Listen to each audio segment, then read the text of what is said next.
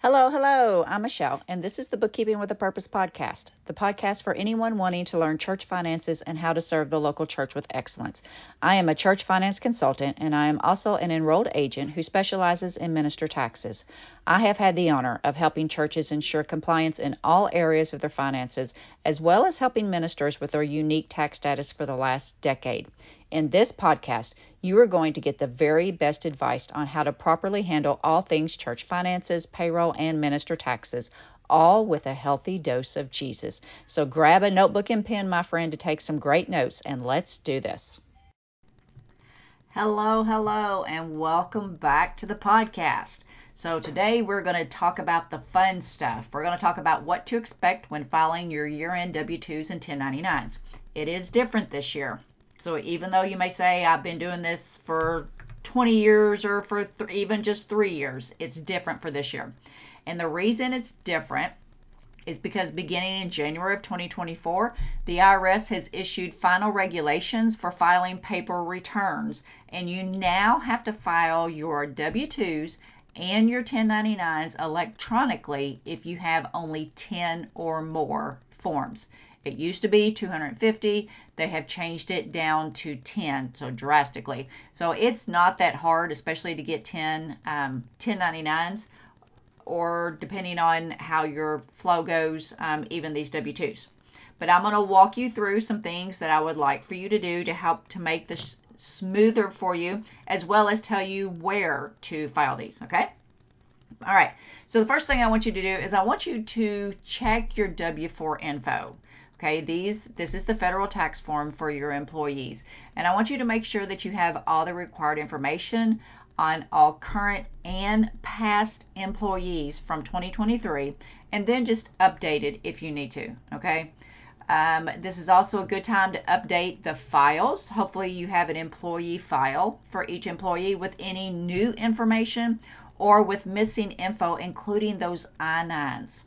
I know I've talked about this before, but there are many churches that don't realize you've got to have federal form I-9 on every employee, and you are required to do this from Department of Homeland Security and the Department of Justice. If they ever decide to do a pop inspection of your church and they want to see your employee files, you can have a very, very hefty fine if you do not have the I-9 form for each employee. And what that is, that just verifies that they are eligible to work in the United States, okay? So you want to go through, you want to check, you want to make sure you've got your W-4s, you want to make sure that you've got the correct Social Security number, you have the correct mailing address, and you have the correct name. Because where I'm going to tell you to file, it's going to know if that Social Security number matches that particular person's name, okay? So you want to make sure you've got all that information. Please don't wait till January to do this. If at all possible, get it done before year end, all right? So, like I said, you've got to file 10 or more. So W-2's, you can file through your software. If you use QuickBooks or any other payroll processing software, or even if you use third party, they can, file electronically through the software. Again, I have trust issues here, so I don't trust my software to file them, so I file them myself. And what I have been using since probably, I think 2012 is when I started using this, is I use the SSA, which is the Social Security Administration. And you go to ssa.gov/BSO, which is Business Services, okay? You're going to have to create a new login, even if you've been using this for years, because like I said, I've been using it for years, but I got an email, had to go through the process. Everything to do with the federal government this year has required you to create a login, a central login through either id.me or login.gov. I chose to do id.me, and again, that's the letter I, the letter D, and then a period, and then M-E. And everything I do, whether it's to check on my EA license, to renew my e-filing numbers, to pay 941 taxes, and even to do this through to file the W-2's, I use one central username and password. So you do have to prove who you are, your identity. And then you have to have a cell phone where they can send you a text, because they're going to want a code every single time you log into any of these sites. Okay. So the cool thing about this, though, is that it's totally free service. There's no fee for it. And I get confirmation as soon as I'm done telling me, hey, we have received your data. Okay, so you're going to have that time and date stamp on there that's going to make sure that you filed on time, because January 31st is the filing deadline for both W-2's and 1099's. Okay, so we don't ever want to be late, because again, we don't ever want to give the IRS any legal opportunity to charge us late penalties and interest, right? So go in and you're going to print these, and you have the option of either physically printing them out, or you can save as a PDF. I do both. I print these out to give to my church clients, to their employees, as well as I keep a PDF file so that if anything ever happens, or they lose it within the next couple of weeks, or an employee loses a copy of it and they need a copy, I've got that. Okay. So now that's going to take care of your employees. That's going to take care of your W-2s, okay? So you're going to make sure you've got all the required information. You're going to make sure it's current. You're going to make sure you're going to create or go through your employee files and make sure that you have your federal W-4. If your state has state withholding, you want to make sure you have a copy of whatever that state document is, all right? And then you need an I-9 in there, okay? So now let's move to your contractors. Independent contractors, again, you are required by the IRS, if you paid an independent contractor $600 or more for non-employee compensation, all right, you are going to issue them Form 1099-NEC, which stands for non-employee compensation, all right. You are required to file these. If you do not, you can be penalized, okay? So the way that I file my 1099s is through a website called track99.com. There is a fee for everyone, but it's reasonable, all right? The cool thing about this is that you can either email the forms if you've got your contractor's email address, or you can print them out and mail them, whichever is your preference there, all right? But in order to get ready for this, you need to make a list of all your contractors and make sure that you have the information needed, all right? So first of all, you should already have 1099s, or I'm sorry, not 1099s. You should already have the W-9s on file, okay? This is where you get their name, their address, and their identifying number, which is either going to be their EIN or their social security number, however they report their taxable income, all right?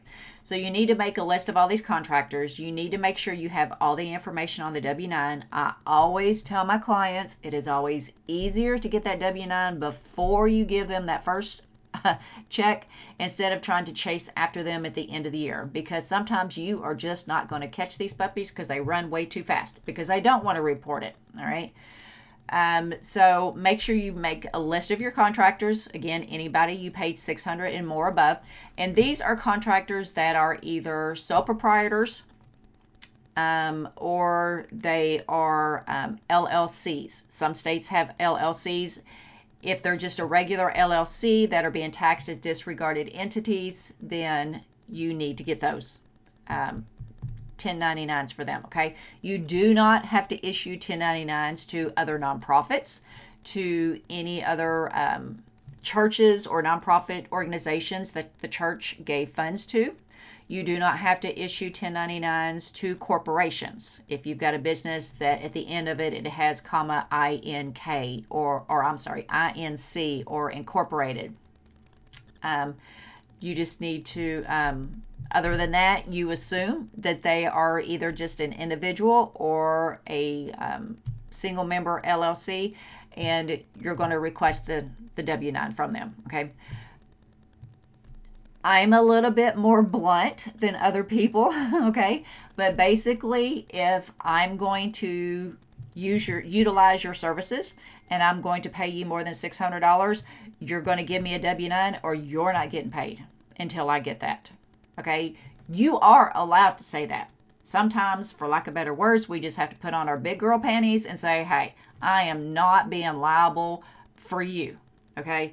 This is what the IRS requirements are. We are held to a higher standard because we represent Christ to this world, and we have to obey the taxing authorities, and this is what we got to do. So sign it, turn it in, you get paid, or we'll find somebody who wants to comply. All right?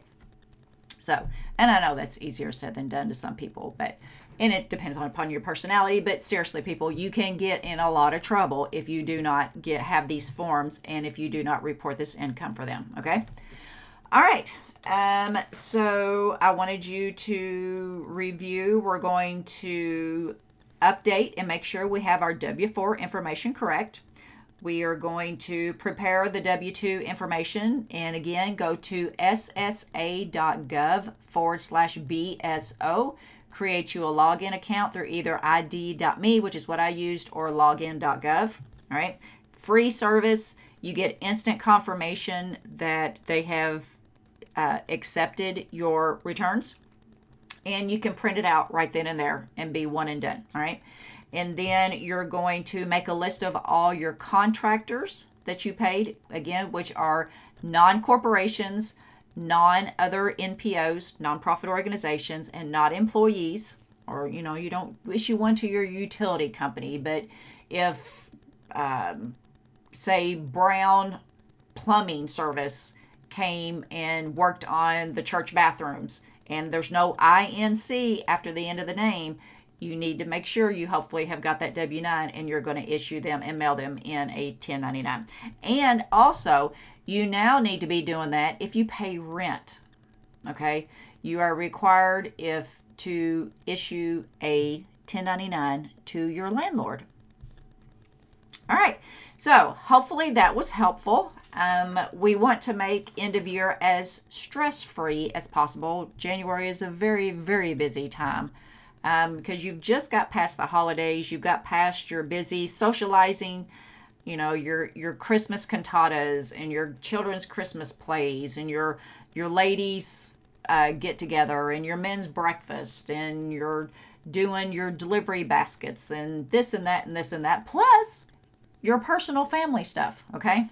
So December is busy, but in January it's like you just want to take a breath and go, okay, we made it through December, and then the IRS is like, okay, let's get going. We got things to get done here. I need this paperwork, and I need it by the end of the month. Okay? So I hope this was helpful to you. I get stressed out a little bit as the time gets closer to filing, but I like the preparation part because I have learned that I'm just an organization nerd. I have fun with it. I get excited and pumped up over organization, but I absolutely hate deadlines. So I always try to have everything done by the middle of the month versus waiting till the end of the month. All right? So hopefully you do too.